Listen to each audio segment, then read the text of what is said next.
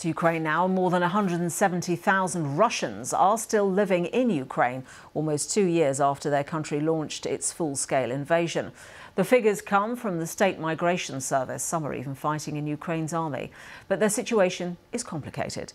Our Ukraine correspondent James Waterhouse now reports. 3 women in wartime Ukraine.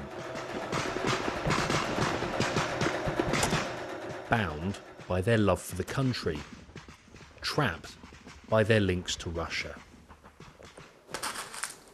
Galina was born here in central Ukraine, but raised in Russia and has a Russian passport. Her pregnancy is spent stitching T-shirts for the wounded. She speaks Ukrainian, sees herself as Ukrainian. The state considers her to be a Russian. When you go to a city with your documents, they look at you like you're something strange. Changing a passport was difficult even before the war. Now it's just impossible.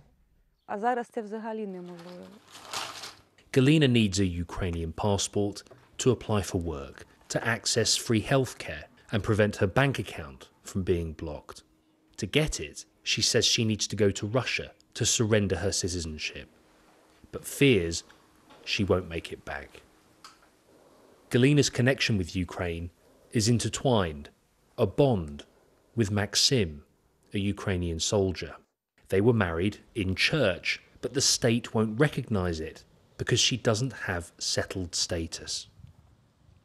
This is Sergei and Alina, another Russian-Ukrainian union, though theirs was cut short. Alina is fighting for her country. Sergei, a Russian, was fighting against his. After years of trying and failing to get Ukrainian citizenship, he died in combat without it. I think this fight is not over. Ukraine as a state must pay its debt to the one who defended it. I see this as the ultimate injustice to our defenders. Officials in Ukraine told us this is due process, and it won't be made easier for Russians. It has been made simpler, they say, for people who've been fighting.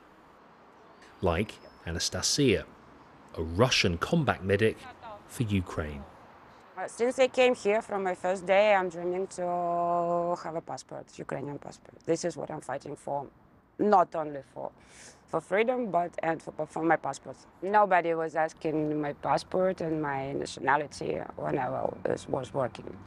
For sure, my colleagues, they know. Whereas Galina remains in a vulnerable limbo. She gets a brief moment to call her husband, who's fighting on the front. If something happened to your husband, what would that mean for your family, given your situation? I'm afraid to even think about it. It's very scary. It's very hard. James Waterhouse, BBC News, Central Ukraine.